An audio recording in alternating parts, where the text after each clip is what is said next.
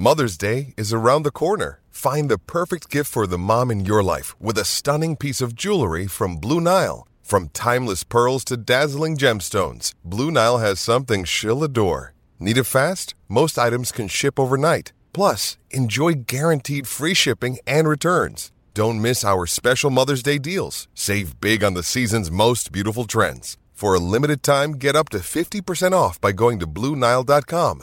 That's BlueNile.com. Another day is here, and you're ready for it. What to wear? Check. Breakfast, lunch, and dinner? Check. Planning for what's next and how to save for it? That's where Bank of America can help. For your financial to-dos, Bank of America has experts ready to help get you closer to your goals. Get started at one of our local financial centers or 24/7 in our mobile banking app. Find a location near you at bankofamerica.com/talktous. What would you like the power to do?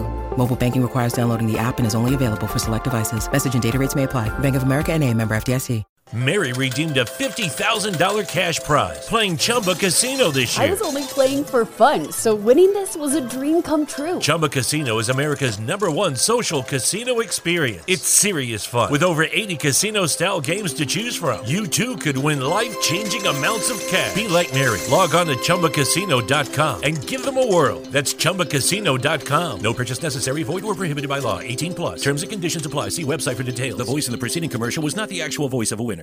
It's never been easier to communicate with people, but it's never been harder to know which platform you're supposed to communicate on. Here's a simpler solution. With call, meet, and message all in one app, RingCentral makes communication easy. With all that connectivity in the palm of your hand, you can work from anywhere with anyone at any time and never miss a beat. Because when it comes to communication, simple is better. Learn more at ringcentral.com. RingCentral. Simpler communications.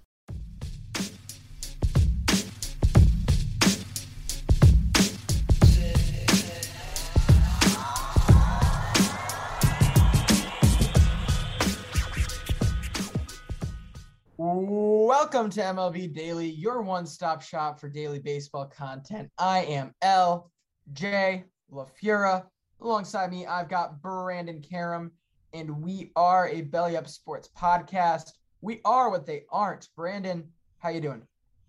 Very good. LJ, you seem very enthusiastic today. Lots of energy on this Saturday. We're recording. Yeah, we're feeling good. Yeah, right around noon. Woke up a couple hours ago, showered, ready to see what's in stake today here at Syracuse University. But, of course, first we will be recording and talking about what was a great night in baseball Friday. And do we want to just jump into this big story here with the Mets? Yeah, got to get it going, right? Well, the New York Mets have thrown the first no-hitter of the 2022 season, the second no-hitter in their franchise's history, as 5 pitchers combine. They go Tyler Megill, Drew Smith, Joely Rodriguez, Seth Lugo, and then Edwin Diaz closes it out. 12 strikeouts to 6 walks, so the Phillies certainly did have base runners in this game. And the Mets win 3-0. Just super impressive performance, not only by starter Tyler Megill for going 5 innings, and he's been so good this year along with pretty much the entirety of this Mets pitching staff, but to shut down a Phillies offense that, when you look at where they rank in terms of a lot of these stats, I mean, this is the team that is 8th in batting average, 5th in runs scored, and 11th in team OPS. So this is certainly not an offense that's been struggling to start the year. It's been their pitching, especially their bullpen, that has not carried them, I should say, to this 10-11 record. But wow, let me just tell you, the Mets, and I know we're going to touch on the Yankees a little bit, but these two teams are running baseball right now. Yeah, I don't know how the best team in baseball continues to impress me more and more day by day. Brandon, this is exactly how you want this stretch to start, because yes, you had challenging series the last couple of weeks. You know, you have that series with San Francisco and everything and the St. Louis one before, but really starting with this series in St. Louis, this might be the toughest stretch of their season, right? I mean, you go at St. Louis, home against Philadelphia, home against Atlanta, at Philadelphia, before you finally get a break. I believe it's Washington. It's Washington. Then you have to play Seattle. So like they don't really get a breather in this section of the year, and yet they come out and they just keep putting together impressive games against top competition. And really, again, you're trying to expect most quality teams, most playoff teams, a stretch like this, you're looking to go somewhere a little bit above 500. This team's going to way surpass that based on the way they've played. And this is a statement game going into the start of their second big series out of these four. They already won the first. This is the start of them looking towards winning another one. I mean, what are the odds you don't win the other one? You've got Taijuan Walker against Kyle Gibson and Max Scherzer against Zach Eflin. I really like their chances to win this series as well. And yeah, again, and talk about impressive statement games. Tyler Megill continues to amaze.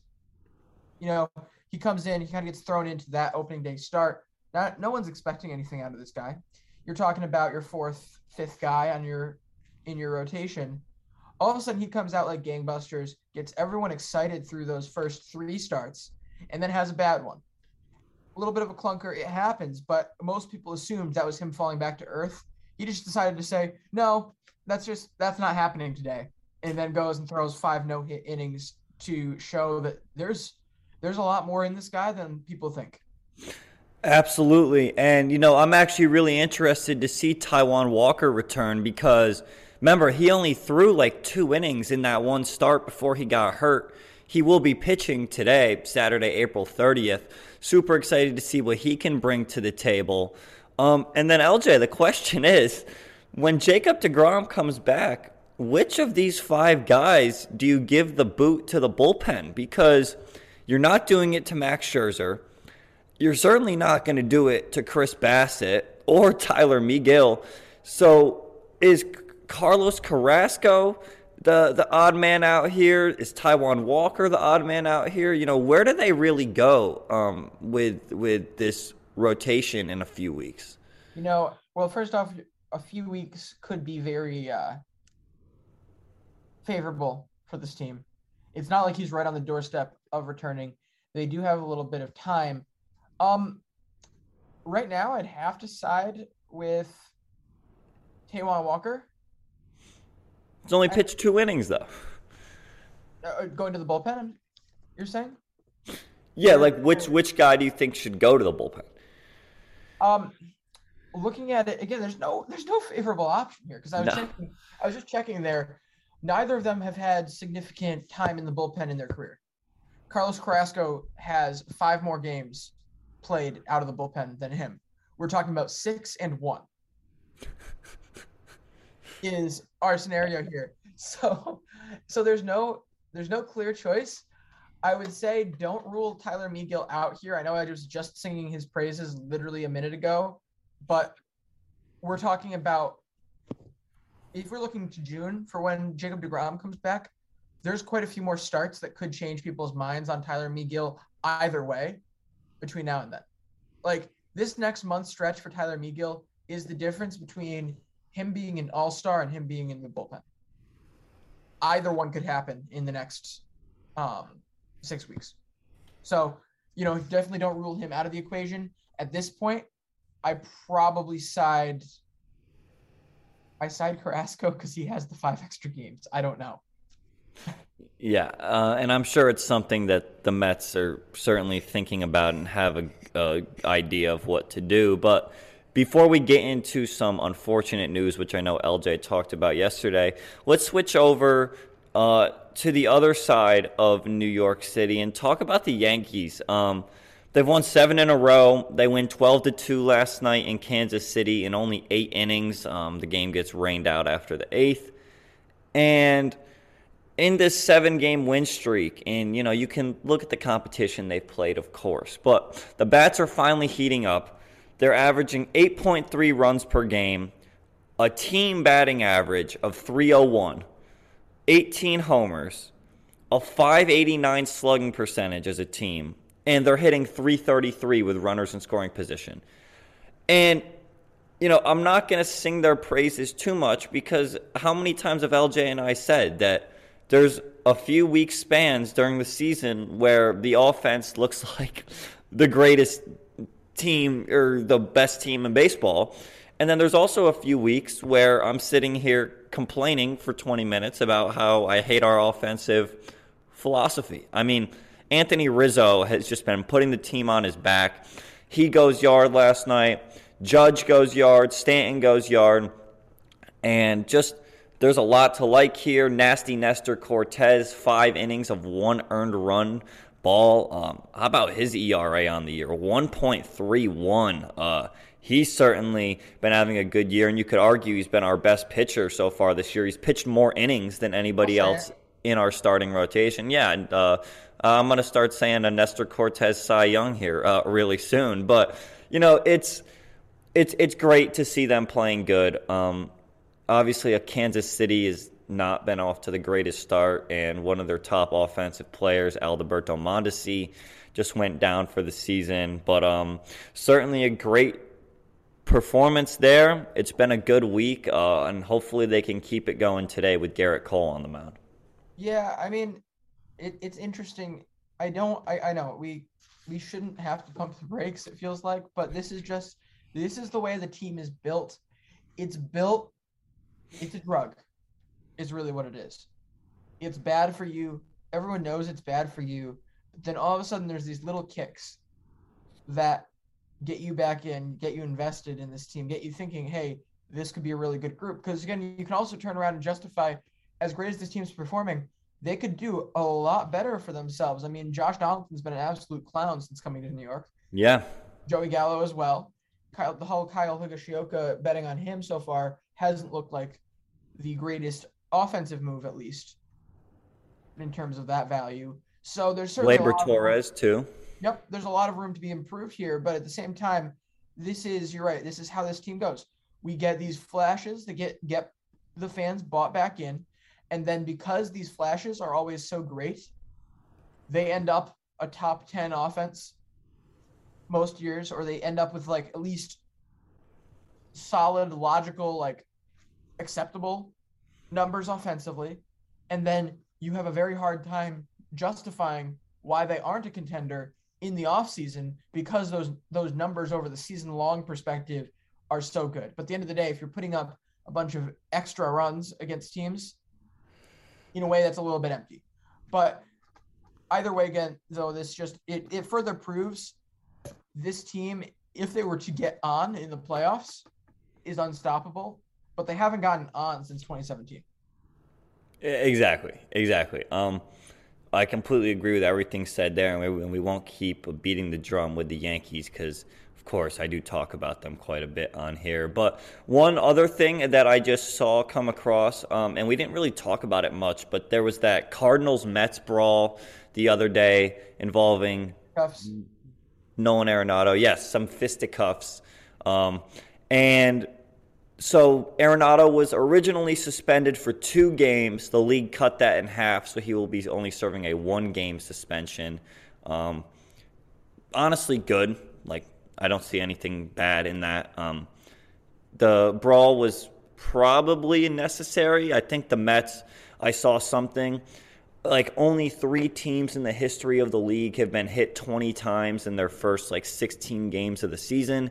And it was the 2020 Mets, the 2021 Mets, and the 2022 Mets. That's in the modern era, so, since 1900. Wow. Yeah, I don't know, if that's pure coincidence or what it is. But, I mean, LJ, I feel like last year, early on in the season, we were talking about, was it, the Mets and the Cubs that got into it last year? It was the Mets and somebody that got into it. Yeah, and then of course you got the Mets and the Nationals earlier this year as well. Yeah. It's interesting, and I don't want to overreact to this now, especially seeing this is the first full year of the DH, but this is it's coming. The hit by pitches are coming sooner than the math indicates. I did a research paper. Actually, we talked about the research paper on this show last year about this time of year about the universal designated hitter, some pros, some cons. A big con that we found was the lack of personal responsibility. And basically, so when Japan switched over to one league having the DH, one league not, the league that had the DH, the first 3, 4, or 5 years, or no, it was the first couple years, the hit by pitch rate was about the same in both leagues, and it was about the same as it had been in the years prior. But then all of a sudden you get 5, you get 7, you get 10 years down the road, and the hit by pitches were way up in that one league, especially compared to the other. And the answer to that sometimes is the fact that, if you're the pitcher and you know that you're not going to get hit, you're much more willing and you're much more comfortable to do it. Like, as much as your teammate's going to get hit, most of them realize it's a necessary evil. And so there's a lot less thought that comes into it when you aren't the one who's going to be on the receiving end of the retaliation. So that's something that we're going to have to expect a few years down the road. We shouldn't have to expect it now. I mean, this is literally 2 of those seasons have the DH, and the Mets are getting hit that much. That's odd. Yeah, absolutely. So we're going to talk about one more thing, and then we'll get into our series and a few games we're looking forward to on Saturday and Sunday. LJ talked about this at length on the show yesterday. Be sure to check that out. But I will give my thoughts on the Trevor Bauer 324-game suspension. I saw this initially, and I was like, oh, my God, like 324 games. It's a number that I was not expecting to see. I mean, I think we all kind of like had the possibility in the back of our head that there was going to be a suspension coming, especially because they just kept extending this administrative leave. And, of course, like, it's important to know that, because I see a lot of stuff on Twitter saying, oh, he was proven innocent. That's just not true at all. They chose to not move forward with any charges. Is that correct, LJ? The DA's office in LA. They did not find enough evidence to be able to move forward with the charges. But that does not mean he's innocent. No, it doesn't mean that he didn't do it. It just doesn't mean that he didn't not do it. I mean, like, it's that's not I'm having trouble talking here, but it's certainly not a guilt verdict. And from everything that we have seen, of course, I'm not really as familiar as Brandon is with what has come up recently. This morning. Literally just this morning.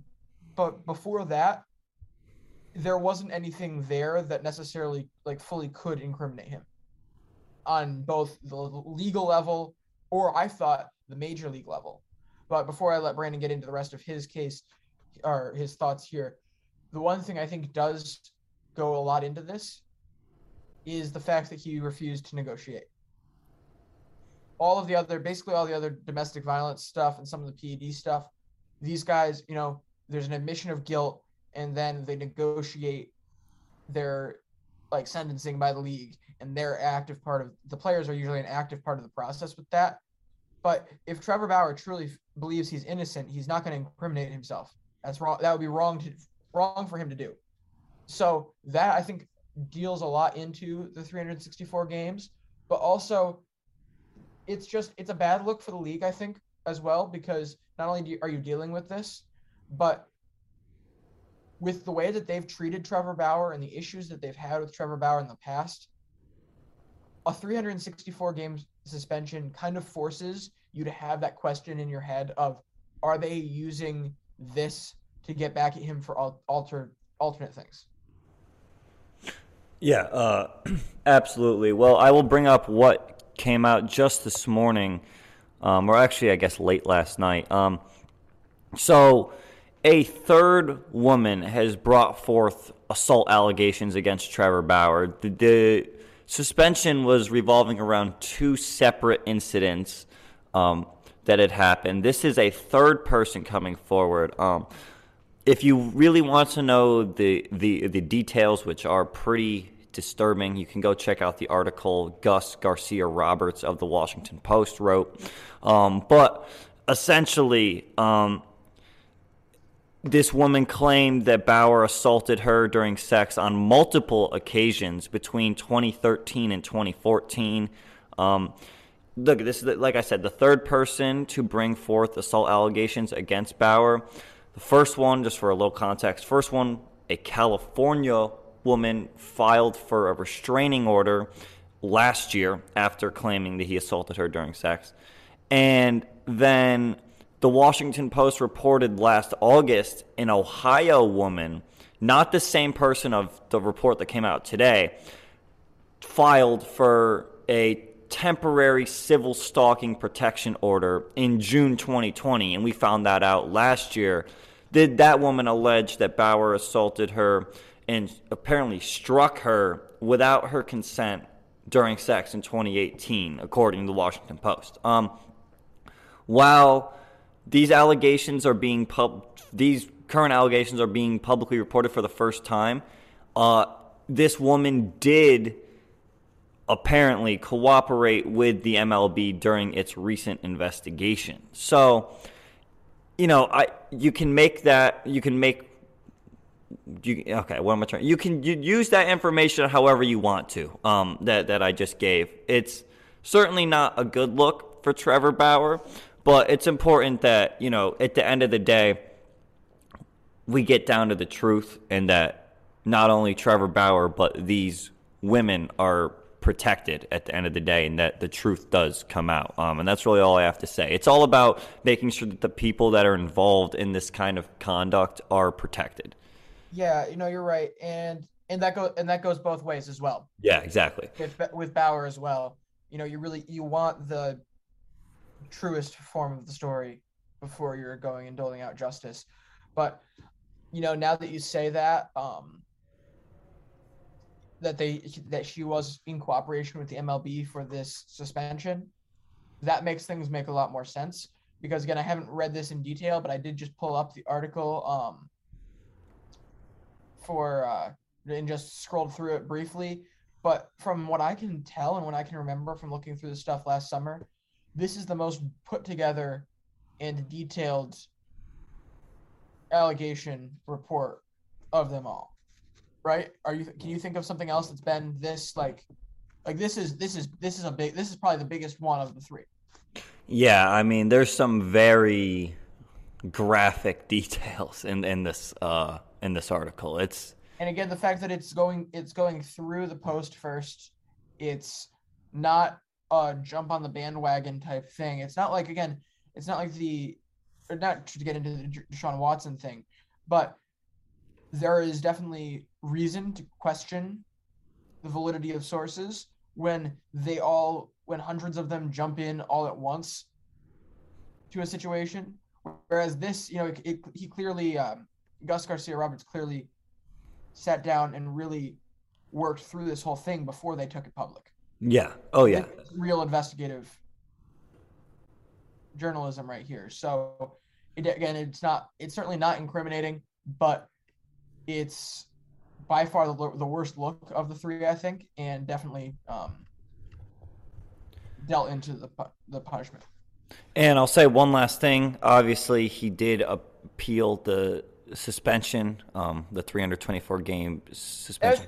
As he should, because there's no reason not to. I mean, guys appeal anytime a player gets suspended, they pretty much appeal it anyways. Yeah, and we're not talking about a 364-game suspension, which is honestly the only thing I'm 324. It's 2 regular seasons worth of games. Did I say 364? Yes.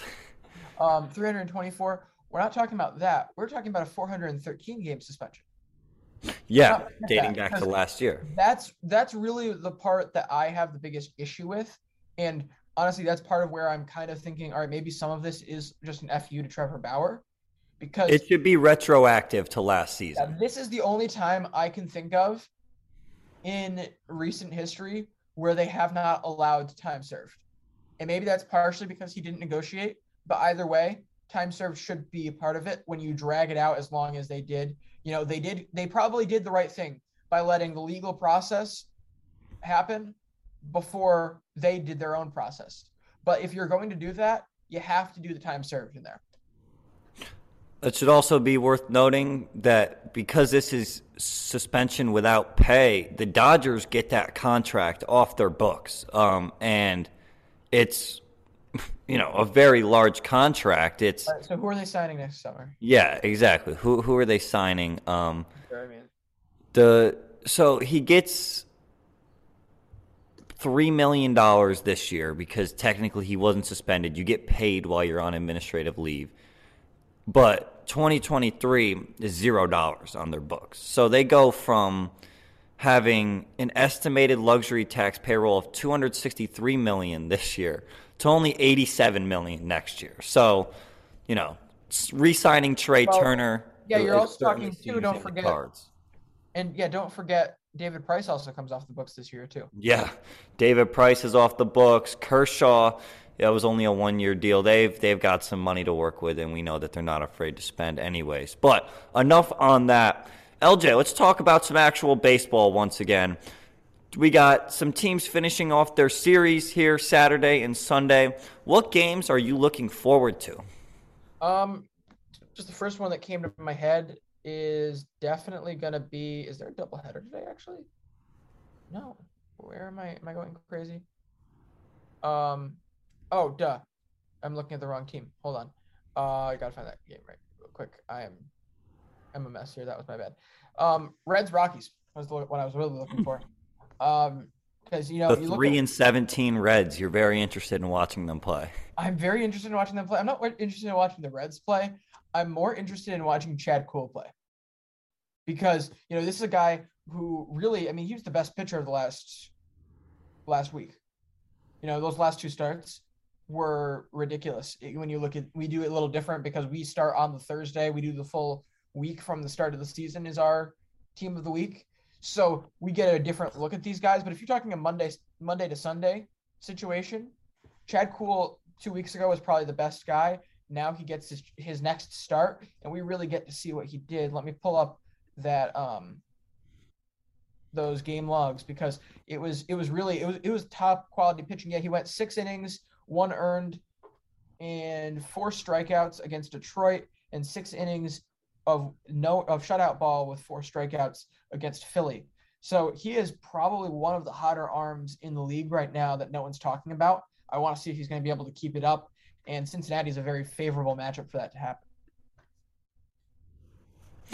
The games that I'm most looking forward to, this Mariners-Marlins series, we have 2 fantastic pitching matchups over the next 2 days. Tonight, we've got Robbie Way, the 2021 AL Cy Young, taking on Jesus Luzardo.